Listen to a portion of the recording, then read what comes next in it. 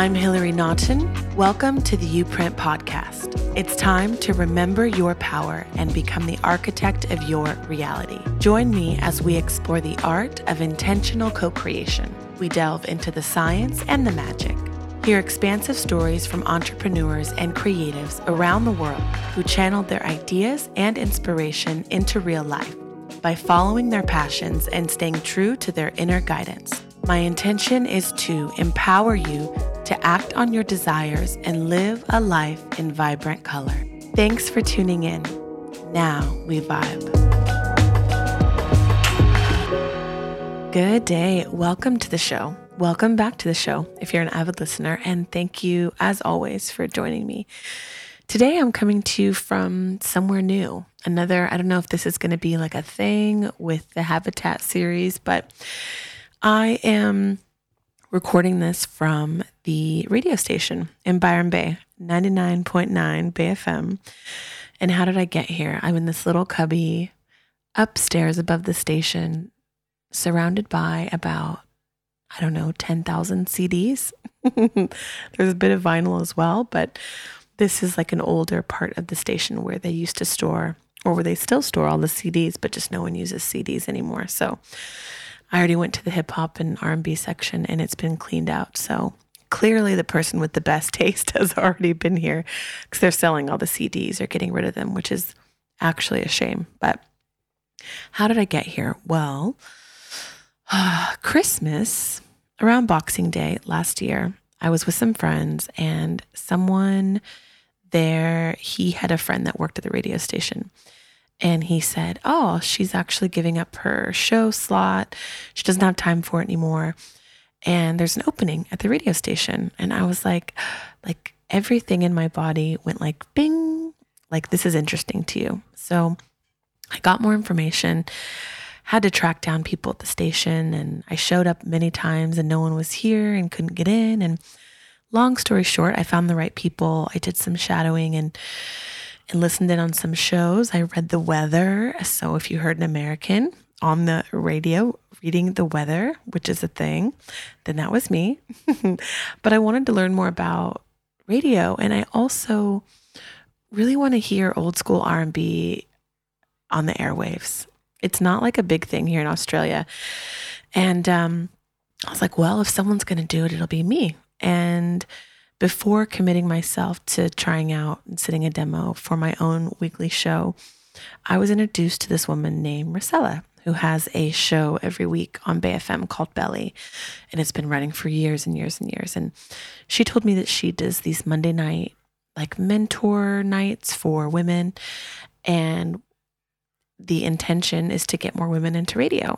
And I was like, you know what? This is actually a really good way to dip my toe in the water and see like, all right, is this for me before I make a big commitment? So here we are.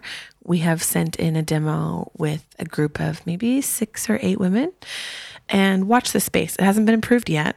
So, but I love the time capsule aspect of this podcast where it's capturing what was going down at this time, this day in history in Byron Bay. So in my world, this is what's happening.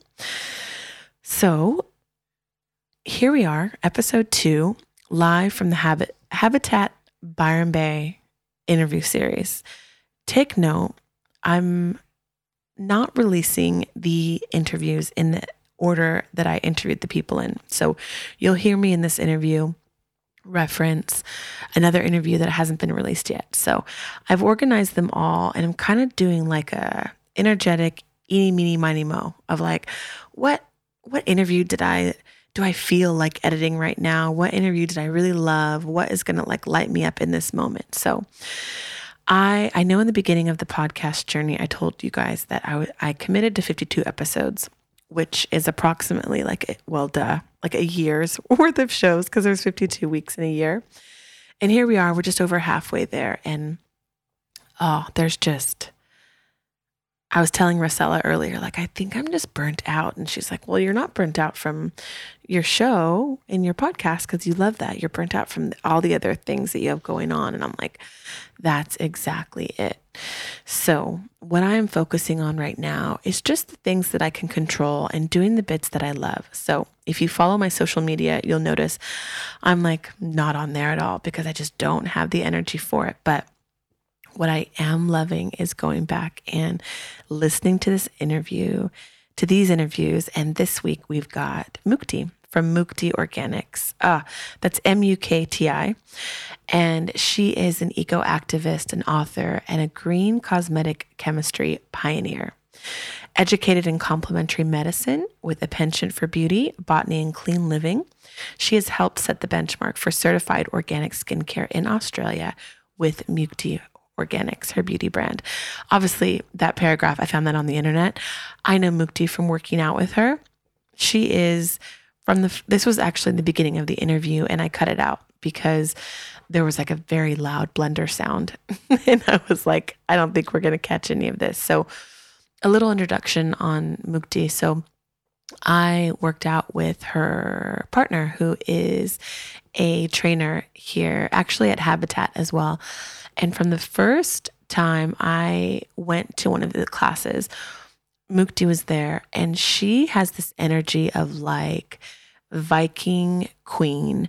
And let me tell you, if you're like in a hand-to-hand combat in a war, in anything that requires like ass kicking, Mukti is your girl. She is fierce.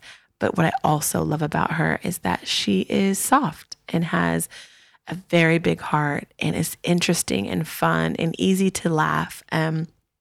I actually wanted her on the podcast from the very beginning, and it didn't quite work out. And I was like, you know what? I know another opportunity will present itself. And she's friends with Penny, who obviously owns Bee Smoothie and was behind the whole pop-up idea at Habitat. So it worked out perfectly. When our powers combined, and we both asked Mukti to come on, and she was like, yeah, I'll do it. So there's so many nuggets in this episode with Mukti, and we talk about how you learn to love yourself, how our bodies are built to move, Mukti's morning routine, getting sunlight in her eyes and nature on her feet, and so much more. You know, we talk about Vedic meditation, which one of the interviews that we did in Habitat is with a Vedic meditation teacher, Tiffany. And that episode will air as well. But it's so interesting. A lot of the people that I interviewed they practice Vedic meditation. So listen for that.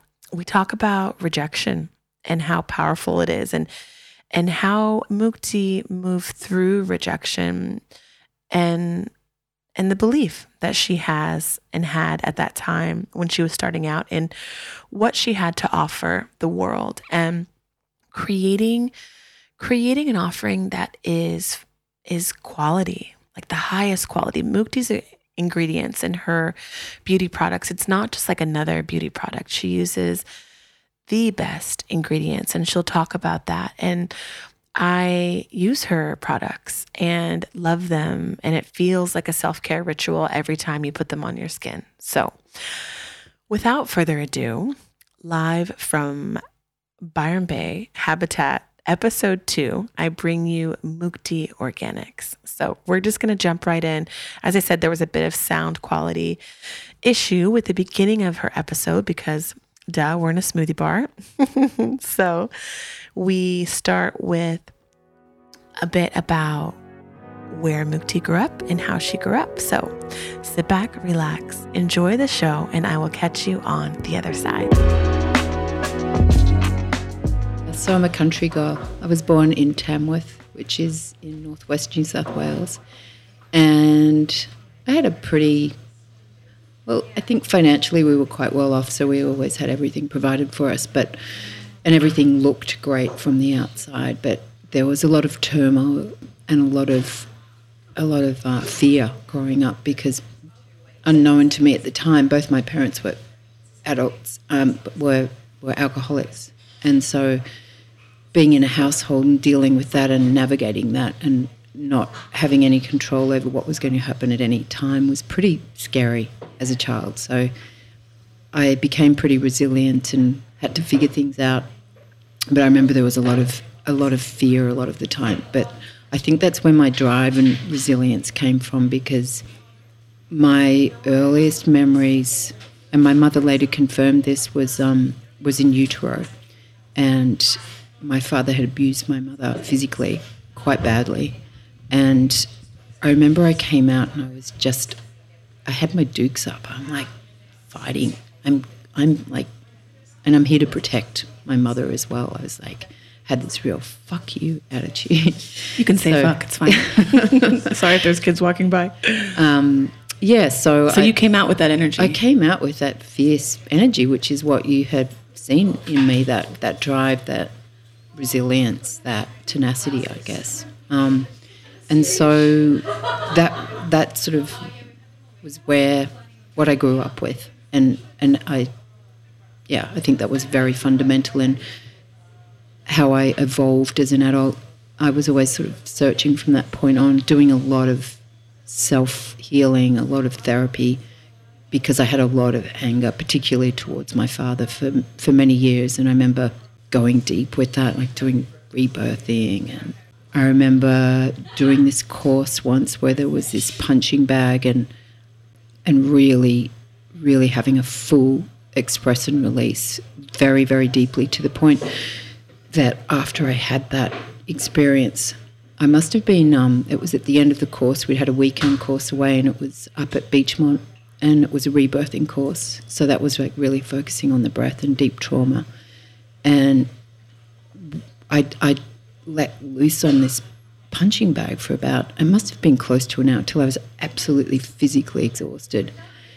And then after that, I hopped in the car. I was with my husband at the time, and I hopped in the car, and then I had this enlightened experience, which was like, it was like a pivotal moment where I experienced extreme bliss and peace and happiness. And I guess it was like almost like and when I hear descriptions of a near-death experience, it was like an NDE, or it was like total let go and release. And did you feel like you floated out of your body? Yeah, but I was also very present, but I felt this sense of oneness and love and unity, and everything made sense. And I guess it's like when people talk about being on DMT, or not that I've had that experience, but it seems very similar to that, where it was just like an enlightened sense of understanding how everything fit together, and all I felt was this universal love. So that was amazing, having that experience. So out of all of that trauma, there's always things that you can evolve from. But I think I was always very curious as well, and healing was always a really big part of my journey, and trying to understand myself. Yeah. Did your dad ever get sober? Look, it was a bit complicated. I didn't speak to him for nearly 10 years, and he ended up leaving the country. He was a lawyer, and then I think he got struck off, and he left the country, and he went to the Philippines, I believe, for many years. And then I saw him briefly when my eldest daughter was first born, and I reconnected with him, and then he was diagnosed with he had a stroke, that's right. And then he was diagnosed with cancer. So I did reconnect with him, but I didn't ever really heal that relationship. So it also taught me that you're not always going to get closure in certain relationships and certain things in life. So that was also another big realization for me. Yeah. Well, and did it cause you to show up any differently in the relationships that you have now, based on how that ended? Yeah. Well, I think I went through a pattern of creating relationships, or being in relationships that were abusive, and then I got to a point where I loved myself enough not to put myself in that situation anymore. But it was kind of what I knew and what I felt comfortable with, I guess, because I didn't know any different. And I thought that was okay. So I didn't have a clear sense of boundaries. But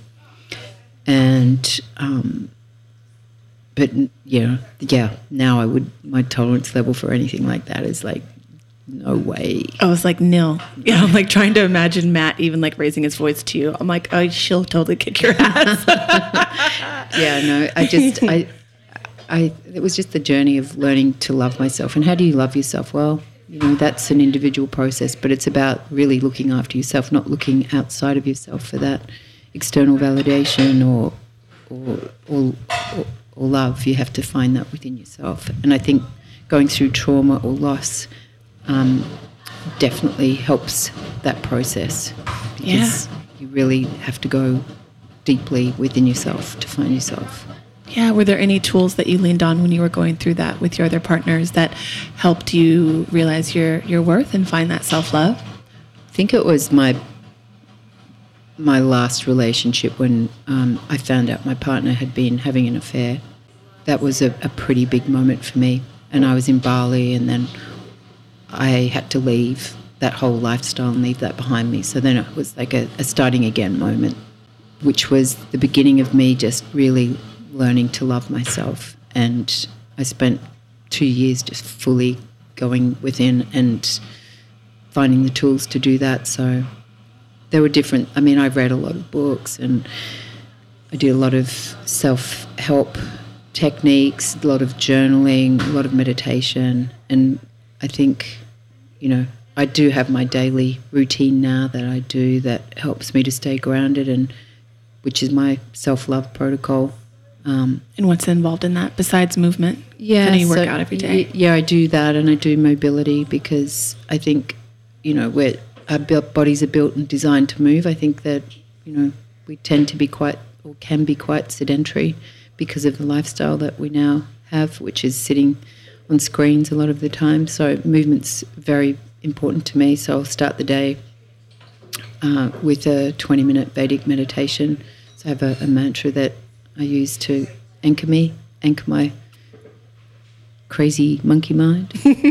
And Tiffany was on yesterday, so she's talked about Vedic meditation. So, yes, yeah. I've done a day's workshop with her too. She's great.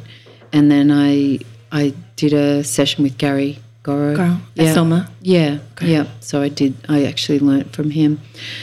But I had been meditating before that, but that was just, I found that out of all the different modalities that I've tried, that was the one that works best for me. And I can just drop into that mantra at any time if I'm undergoing any sort of stress or I can't sleep at night, and I'll just drop into that, and then it just settles me right back down. I think having that anchor and that word or whatever it is that works for you has been pivotal for me, just in grounding myself and bringing me back to the present moment. And then in the mornings, sort of my routine is I'll do the meditation, do a bit of movement, mobility, and then I'll take my dogs for a walk on the beach. And that's sort of why I love being here in this region, because I get to go to the beach every day and have that connection with the ocean and in nature. And I make sure I walk barefoot. I get my sunlight in my eyes, so no glasses. Expose my skin to get a bit of vitamin D at the early morning. No sunscreen at that time? No. And this is all sort of, earlier on in the day. And yeah, that's my sort of morning routine that just helps me to stay grounded and give me that me time before the rest of the day begins. Yeah. Well, when you were talking about Bali, when you kind of left that life behind with the partner that you had, were you Mukti then? Or were you? Yes. I changed my name when I had my first child. Can we talk about that? Or is it private? Oh, no, it's not really private. No, I'm just curious. I was in a yoga class, and I always felt like I was going to change my name. What was your birth name? Do you ever say it? No. Okay.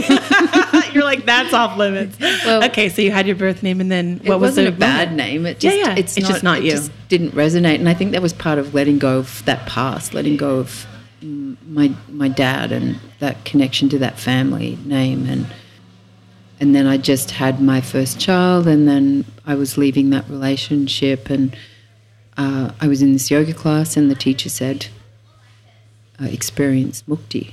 And I was like, Mukti? It's like, that's it. That's my name. And what does mukti mean? It means freedom and liberation. And in Hindu it means, that's in Sanskrit, and in Hindu it means rebirth. So I actually didn't know that at the time. And I had this other experience too when I was younger and I was studying, and I used to get these words that would come to me. And I mean, back in those days, there were no computers, so you couldn't look things up. And I used to write these words down, and I had been writing down all these Sanskrit words for quite a number of years. And they were just coming to you. Yeah, it was bizarre because and then I was like, okay, well, this is interesting. So maybe my most previous life was in India, so I feel sort of an affiliation. Interestingly enough, I haven't been to India this lifetime. So you haven't? No, and I'd you've love never to had go. past life work done where they've like gone in and like what did you do in that lifetime? Yeah, I have, but I found it a bit like hokey. Yeah, a little bit. I mean, I think there was sort of it was this. Yeah, I have done. I've done everything. Yeah, but the woman who did it or whoever did it you were just kind of like, that could be true, but I have no way to know. Yes, okay, a bit gotcha. like that. Whereas this was like, why was I writing Sanskrit when I was like 18? That's really interesting. It's like, yeah, it wasn't until I came across a book and it had the Sanskrit language in there. So going back to the name Mukti, I embraced that, and that was a turning point as well. I was living in a community. It wasn't completely off grid, but it was a permaculture community up in the Sunshine Coast, and that was where I birthed Kiana. She was born. She was a natural birth, home birth, like free birth. Do you have a midwife there? Yes, I had a midwife there. Okay. Were you like, I could have done this on my own though?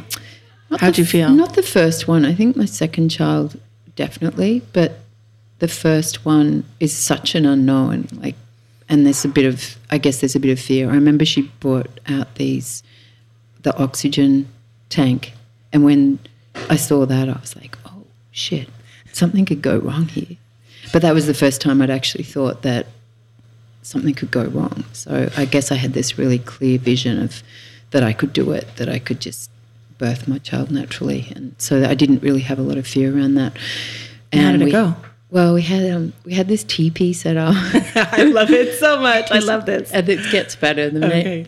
We had this teepee set up, and then we had a water tub in the teepee, and then the name of the place where Kiana was born was called Crystal Waters. So it was it's just like the hippie dream. Yeah, but she hated on me for years because she never wanted to admit that she was a home birth, and it was not cool back then. But now she's like the coolest ever. She's like, I was like the OG. Yeah, well, there was, it just seemed like that was what we were doing back then. It was like, I remember, tie-dyeing all my nappies and washing nappies, and I was really invested in it. Like, the whole natural thing. Oh, God. Well, in a permaculture farm. Yeah. That's like what the thing is now. Yeah, there was a community, so I was into permaculture and gardening, and I ended up setting up a co-op so people could bring their fruits and vegetables there so that it was accessible to the community. So that was really nice to create that space. It wasn't financially viable at all, but it was a nice community service, and I got my food from there. And I remember I had this little old yellow truck, and I'd go to the markets in my little yellow truck, and it had this little wooden tray. It was like a 1950s little truck. It was so cute. The bed of it was wood. We had one like that. Was it motorized? No. Okay. No, we had like fancy. A dump truck. It was so cute though. It was bright yellow, and it was like, it had this wooden tray, and I remember, it was like the green grocer. Cool.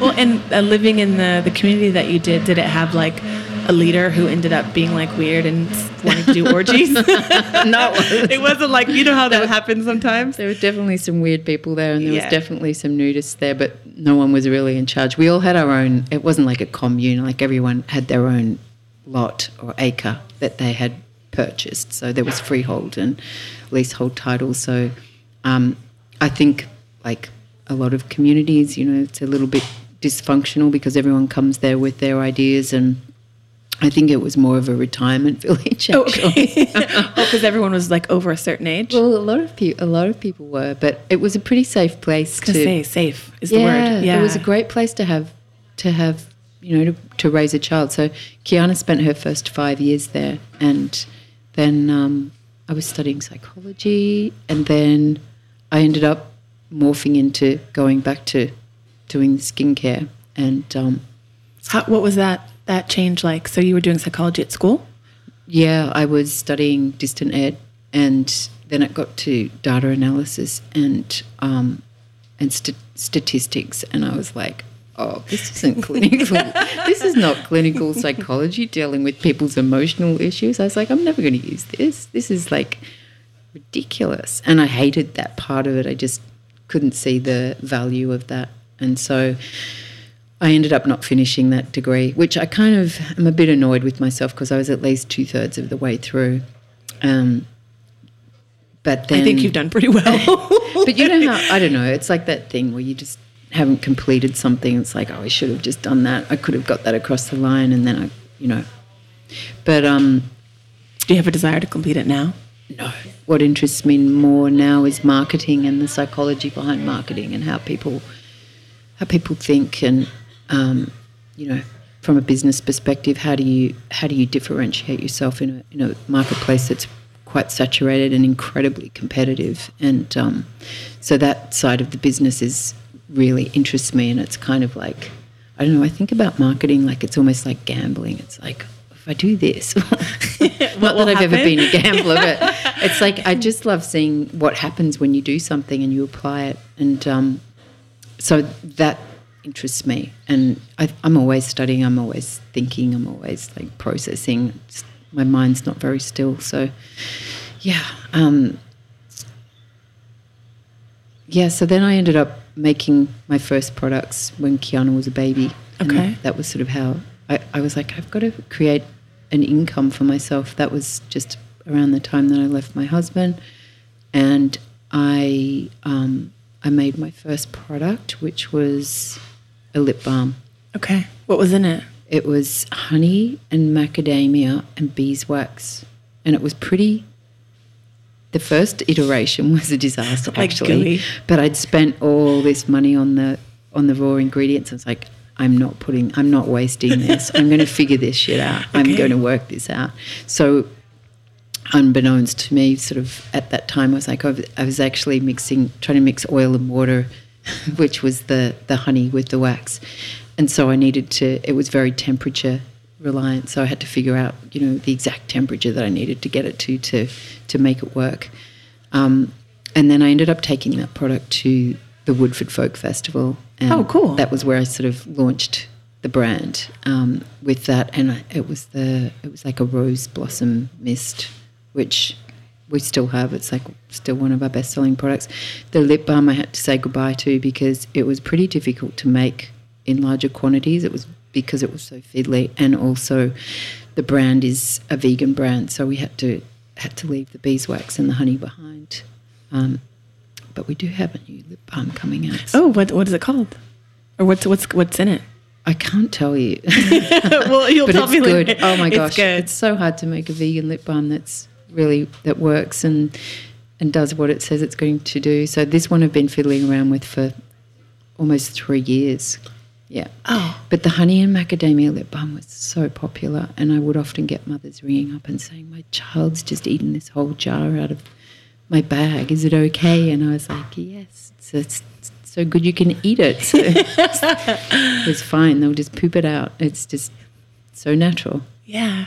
Well, and so how do you go from that then to, so you're at the Woodford Festival and are you just selling things out? And so you're like, oh, this could actually be a viable business. Like, how do you make that leap? Yeah, then I went to do the new employment incentive scheme. So in Australia, there is, if you've been, I think at that stage I was a mum, and so I was looking at a way that I could have an income and still,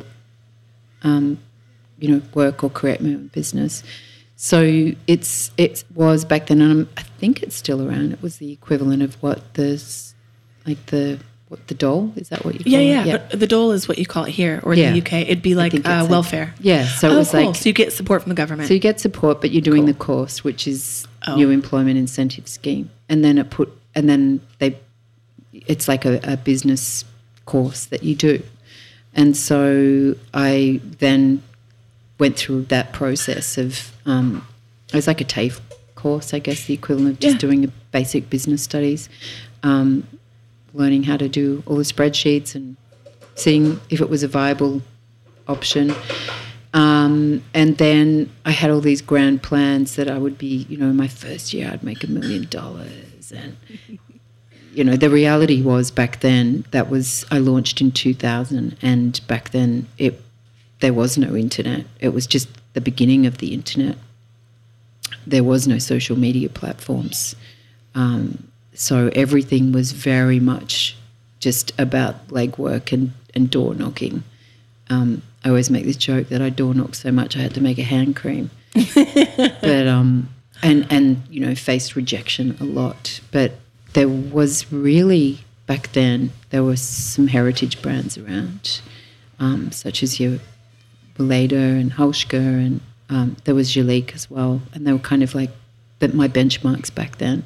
When you say heritage brand, what does that mean? Well, they've been around for a while. Like, gotcha. They're those European brands that have been there that were natural and organic and biodynamic and using good ingredients, and the ones that I would choose to use. But I wanted to create something that was going to be accessible for, people like me back then, being a mum without a lot of money.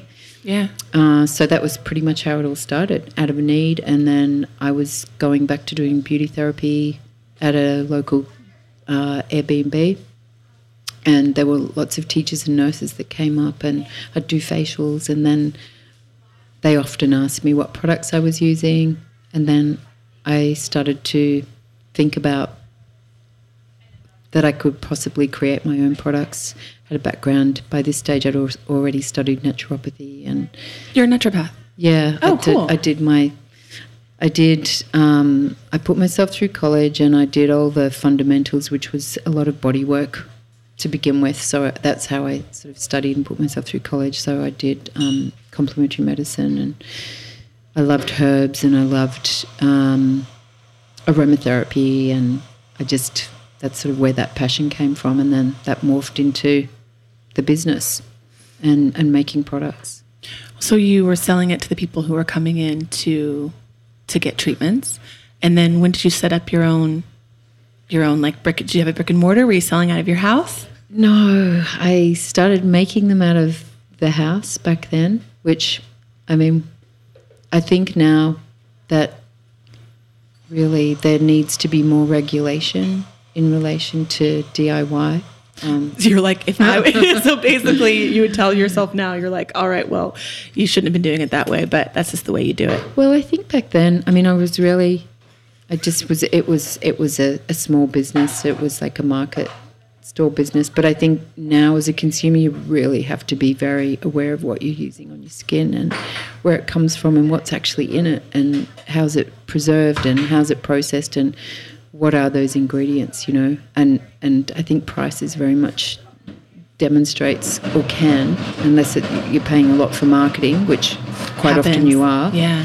But I think learning how to really discern and read a label is, I love doing that. I love reverse engineering and looking at what's in a product and going, oh, yeah, but then you read down and it's like, yeah, well, that's not in there at such a high percentage. Or, yeah, but there's a lot of education to be done around that too. But my point is that I think it's very important, especially with this saturation. There's a lot of white label products on the market, which means someone's gone to a contract manufacturer and they've said, I want to create a product. And so they've given them a product off the shelf, basically, and then you can label it with your own name and off you go. So someone could, just to get clear, because you were talking about this earlier and I still didn't quite get it, someone could take your cream cleanser and bring it to this third-party company and say, I want to sell this Mukti product as my own. Yeah, they could reverse engineer that. Okay, but it's not like they could take the actual bottle, put their label on it, and then sell it. No, but I think what can happen and what has happened when people have tried to do that and copy some of our products in the past, because I've spoken to contract manufacturers and they realise that our COGS, our cost of goods, it's not viable because they're so expensive. And what I make is we procure the best ingredients from around the world. Like all our CO2 extracts come out of Europe. The COGS are ridiculous. Like my French cosmetic chemist that I work with, he's worked with a lot of brands and mass-produced products as well. And I remember when he first started working with me, he was like, Mukti, this is ridiculous. Like it's too expensive. It's not viable. And I was like, yeah, but I want the best. I'm going to have all these ingredients in there. So, yeah, it's always a bit of a challenge because I'm about quality and efficacy, and I will always use the best ingredients, and I will always use them at their maximum percentage so that they will deliver results. That's just, I have to do that, and really they should be 4 times what they actually are, but I still want to make them affordable. It's tricky, but it's a tricky balance. But I think the proof is in the pudding, and also that I've had customers that have been with me for a long time through the journey, so that's also proof in the pudding as well. So that's really lovely that they've been loyal brand advocates for that long. And when you meet them and it's like, wow, and they tell you stories and they tell you about the product that they used and the packaging, and gosh, all the products have been through, they've had so many iterations, and it's lovely to have that share that journey with your customers. It's amazing. And really, I guess the other point of difference is I didn't ever really start this just to sort of to do it and then sell it it wasn't ever about the money. It was more about being able to create something that was beautiful and would make people feel good. And I think that's still my mission, definitely. Yeah. Well, you brought up something earlier. You were talking about all the rejection that you got when you were knocking on doors and all the no's. And I think that's really important. Some people listen to this podcast because they're trying to get up the courage to act on an idea that they have. And the thought of failure sometimes keeps people from doing anything. It keeps them small. It keeps them safe. So if you think back to that time when you were getting all of those no's and facing so much rejection, what was keeping you going besides, I have to feed my daughter? Was there anything else? I just believed that I had something that was worthwhile, that was of value. And I just believed in myself. So I just kept pushing through. I mean, no one likes rejection. It's horrible. It's horrible. It's like, it's the worst feeling. I mean, still, it happens now. I mean, we recently went to Mecca and they said no. So then you're just like, okay, well, it's a no, but that's okay because there's other markets and other opportunities. And, so, yeah, there's definitely places I'd like to be positioned and where I could see the brand. And I'd love more people to know about the products because they are quality products. They are really...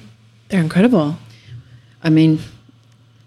Yeah, I called them after myself. Yeah, you're like, you built them in the image of yourself. Yeah, no, not really. I'm not really that egotistically. No, you're not attached to them. But it's like I just think quality is really important. There's just so much crap in the world and so much saturation. We talk about the environment, we talk about climate change, and then it's like, well, do we really need more crap? Yeah, no. It's like no, just create something of quality and less is more. And in saying that too, I think people overutilize skin care. I think during the pandemic, a lot of people went crazy on over utilizing products, and I think it's just going back to the basics. Good cleanser, good moisturizer, good serum, and just pairing things right back. You don't need to have every single product, but of course your skin goes through different changes and different seasons. So then, we have something for every skin type and every skin concern, which is really nice. And all of it's in a certified organic base, so it's clean as it possibly can be as well, which is important. when you're thinking about your overall health and well-being, and also the impact as it has when those ingredients are biodegradable. So the impact they have as they're breaking down as well, or going down the drain. All of that's important. It's full circle. Definitely. Well, what I love about using your products is that knowing, like what you're saying, that they are so clean. So it's part of this like self-care ritual. And you're like, okay, cool. This is something that I'm doing not to fight off aging, which it also does that too. Like it's great for your skin, but it's something that you're doing just for like some self-love. And when you're using your products, I'm big on energy and frequency. And I think that when you're using products like that are very high quality, then it has that intention infused into it, and you can feel it as you're using it. It's just so beautiful. I first used your products at Stacy's place. Oh yeah, the little company. Yeah. And I'm like, these are amazing. And so I love your products. There was something we were talking about before when you were saying you're walking on the beach and you're having the sun come in on your body and it's unfiltered and you don't have anything on your body at that point. What are your thoughts on sunscreen in general? I know that there's it's kind of a... it's one of those subjects it's a little bit of a tricky one, but look, I think it's important to protect your skin from the sun in Australia at certain times of the day, absolutely. But we also need the sun to help us process vitamin D. And it's not your enemy. I think it's important, as I said, to be respectful of the sun, and definitely wear a hat and wear a shirt. I think, it's like I'm being very careful about what I'm saying here, because I still do use a sunscreen. I'll use zinc oxide. Okay. Well, that's what I was going to say, because I know that there's so many chemicals in sunscreen, and I've gone very far one direction of I'm not wearing any sunscreen at all. It's blocking information that I'm getting from the sun. It's blocking, the chemicals that are in a lot of sunscreens are having other effects on my body that I've read about, that I'm like, oh, I don't want that to be happening. And so I've gone very far one way, but the sun here is so intense. So like what you said, wearing a hat, wearing long sleeves, being really mindful of the time of day that you're going out. But I was just curious how you balanced it with how I assumed that you feel about those things and the chemical. Well, obviously you're not into chemicals, but how do you balance that? Yeah, look, I think another little hack with sunscreen too, and the sun is not wearing sunglasses, getting sunlight in your eyes. I'm not saying not to wear sunglasses at all, because obviously the glare and the squint and being able to see without squinting is also pleasant. But it is important to get sunlight in your eyes early in the morning if you can, and that helps to balance your melatonin as well. So that helps with the process of the vitamin D through your skin. So all of that works into our physiology, and it works into our hormones, and all of that keeps us balanced. So it's a holistic picture. And does that answer your question? Answers it. Yeah. I was just curious. It was something I always wanted to ask you, because obviously I know with Matt too, just his views on health and how much I've learned from him when I was working out with him about just that overall picture, that holistic picture with diet, what you put in your body, what you put on your skin, how important the sun actually is. And so from a skincare expert, I'm always curious what your stance is. Yeah. But I get it. But it is quite contentious. Yes, exactly. So I'm not going to ask you about anything else. That's crazy. But anyway, we need the sun for vitamin D. We need the sun for vitamin D.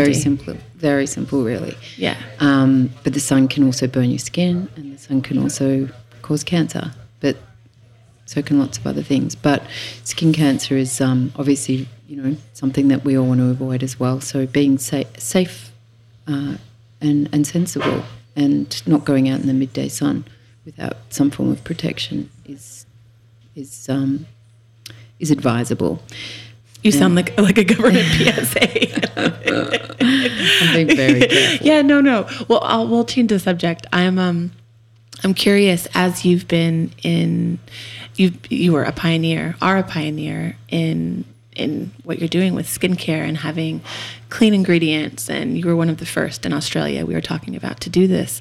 And I know that as I've gotten into different things, my perspective on your perspective is always evolving, and maybe a value that you really held really tightly, really dearly in the beginning of your journey, as you kind of work through it, your perspective can start to shift. Is there anything that you have kind of over the last, it's been what, 22 years, 23 years, that you've been like, oh, my perspective on that has totally shifted. I used to feel this way, and now I'm like, oh, what the hell was I thinking? Yes, I think that happens a lot. But I think I was thinking about something you said earlier. It was in relation to like the energy behind what you do and what you create. And one of the things that I still love about what we do is that we don't mass produce. So everything's still very much handcrafted. You know, the biggest batch sizes we make would be like 1,000 units at a time. So it's not a big, production line. Yeah.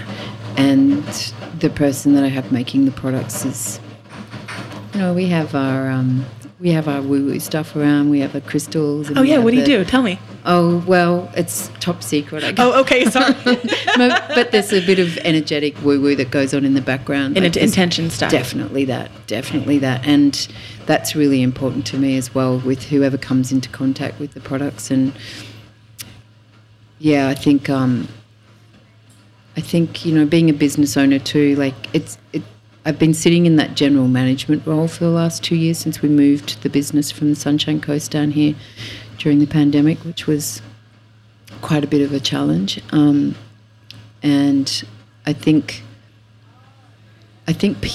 managing people is always a bit of a challenge, and it can interfere with that creative process. So, I think I like the fact I don't know how to go from here to that next level without losing the integrity of the product. So that's really important to me. I don't really know if I answered your question. No. Well, you did. You answered you did. You answered the question. I'm curious. You were talking about before we started recording that coming to Byron was you were reflecting on that and how that's been like an integral part of your journey. And what was the impetus? Was it COVID? Was just the impetus for you to go from Sunshine Coast here? No, we moved. Matt and I were in Melbourne, and we actually met in Bali. You and Matt did? A few years before that, yeah. And then Where? Or like at a resort or on the beach? No, we met through two friends, a brother and a sister. And It was a bit of a setup, actually. Oh, cool. And then you saw him. You're like, hi, Greek god. Yes, I'll date you. That's a yes. I do remember observing him by the pool. He was doing some sort of exercise routine, and I was pretty impressed. Yeah, you would be. Then we ended up, we had a friendship for quite a few years, and then I ended up moving. I was back on the Sunshine Coast, and then I ended up moving to Melbourne. I was in Melbourne for about 3 years. And that was to be with him? Well, one of my daughters was down there as well, and my youngest daughter wanted to finish school down there. One of my really good friends was down there, and he was down there, so it just kind of, I don't like to think that he was the reason why I went down there. You're like, I'm not going to give him that. He might have been part of the reason, secretly. Yeah, sorry, Matt. Yeah, well, no. So then we were in Melbourne for about 3 years, but I'm not a city person. I just don't feel comfortable being in the city. It's really important for me to have nature around me, and the beach is super important as well. But there was a pivotal moment. I was driving through, it was down Fitzroy, it was down Brunswick Street, and it was one of those really, really weird days where the sky went orange, and then there was like these little droplets of rain, and it was super hot. It was like 40 degrees, or it was just weird, and I was like, wow, something really bad's going to happen. And I could feel it as I was driving down, and I was stopping at the traffic lights, and I was looking at people, and I was like, oh my God, something really bad's going to happen. Like Armageddon is going to happen, and I don't want to be in the city. I need to get out of the city. Like, it's important that I get out of the city really soon. And when was that? So that was August, I remember. 2019. And it was one of those pivotal moments. And I came home to Matt and I said, we've got to get out of the city. I've got to get out of the city. I'm going. you can come if you want to. And then I ended up doing a trip up here, and then I saw Penny, and I'd known Penny from Melbourne, Penny from Combi, and then I met Katie, who was at Habitat, and we spoke about living here at Habitat, and we had a small dog, and I was like, oh, well, we could just land here and we could have the dog, and Matt could set up a studio. We can just downsize and we can just start again.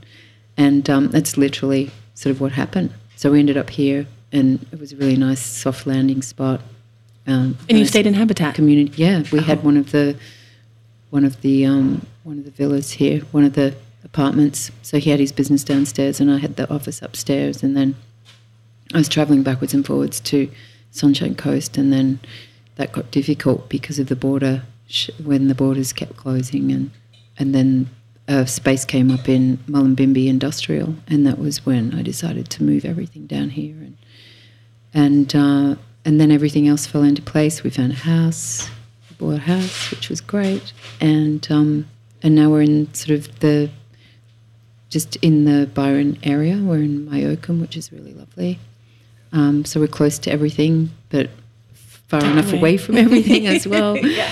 And I'm 5 minutes to work. So, yeah, everything just fell into place. It was like one of those moments when you just trust your gut instinct and you leave and you start again, and everything falls into place, as terrifying as that can be. But I've always really trusted my gut instinct, and that was one of those moments, pivotal moments, where it's like, oh, something bad's going to go down. And it was shortly after that the bushfires happened, remember? Oh, yeah. Well, that kind of I think a lot of us have forgotten about the trauma of that, because then the next thing we were into was COVID. So, and then the floods. Yeah, and then the floods. There's been a lot of trauma, a lot of stress, a lot of, and that's again where I think it's really important to come back to having like an anchor, a ritual, a daily practice, and also a nature connection. Get your feet on the ground, feel the earth, and reconnect wherever you are. Look up at the sky, put your feet on the earth. Shake it off like a dog.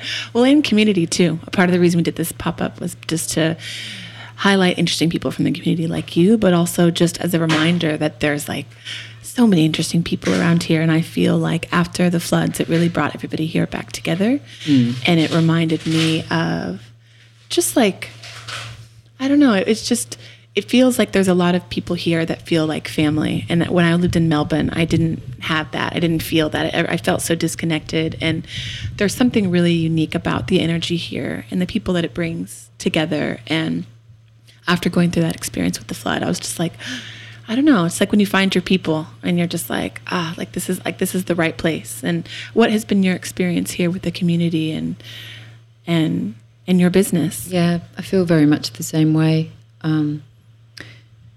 Yeah, I feel like I have family here, like my spirit family, and it's been really easy to have those connections and those deeper connections.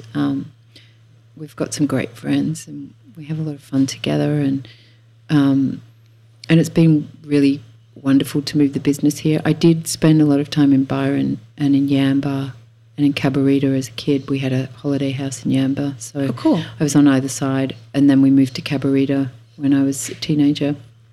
And so Byron was always in between, so it was always a place that I had loved coming to or driving through. And I had a friend from school that used to live here, so I'd come here for holidays with her as well. And then I also had other friends here before we moved, so it just made sense to be here. So I'm super grateful every day I wake up here and go, wow, I am so lucky and blessed to be here in this amazing part of the world. And I'm about to go off traveling again, and I'm sure I will just be like, wow, we are so lucky. We're so lucky. Every day I wake up and I think the same thing. Like the natural beauty here is insane. So normally I end the show with if you were to send a message back to yourself at any age, what message would you send? I'm going to ask you that. And then I have one more. I interviewed Lisa Messenger this morning, and a question came up that I was like, I want to know what Mukti thinks about this. So let's start with, what message would you send back to yourself? If you could send a little love note back to the artist formerly known as, until you didn't give me your name. Started with M. It started with M. Okay, What would the note say, and how old would you be? Oh, that's so interesting, because I thought about that when I read that question and you sent it to me. And now I have a 21-year-old. So I'm often telling her to, like, I think of her as me at that age. So the advice that I would give her is, if you can't make a decision, then it's not time to decide. That was the advice I gave to her the other day. Is she going to listen, do you think? Yeah. Okay, cool. Yeah, it's kind of nice, because it's almost like you can advise them, but they still have to figure this stuff out for themselves, but it's lovely to have that relationship with my daughters now, where I'm a friend, and I think that, yeah, that's the advice that I tell her is what I would tell myself. Yourself, so your 21-year-old there's a whole self. book in that. Yeah, I know. I'm like, how many books have you written? Oh, I've only written one, but I was just sort of thinking about, there is a book called Notes to My Daughter. Notes to My Future Daughter. Yeah. Yeah, I have that one. I've met her as well. It's beautiful. Is she Aussie? Kate, I think her name's Caitlin. Okay. Yeah, she lives in Melbourne. She's Oh, a beautiful, beautiful woman. Yeah, that's a beautiful book. Yeah. So it makes you cry when you read it. Yeah.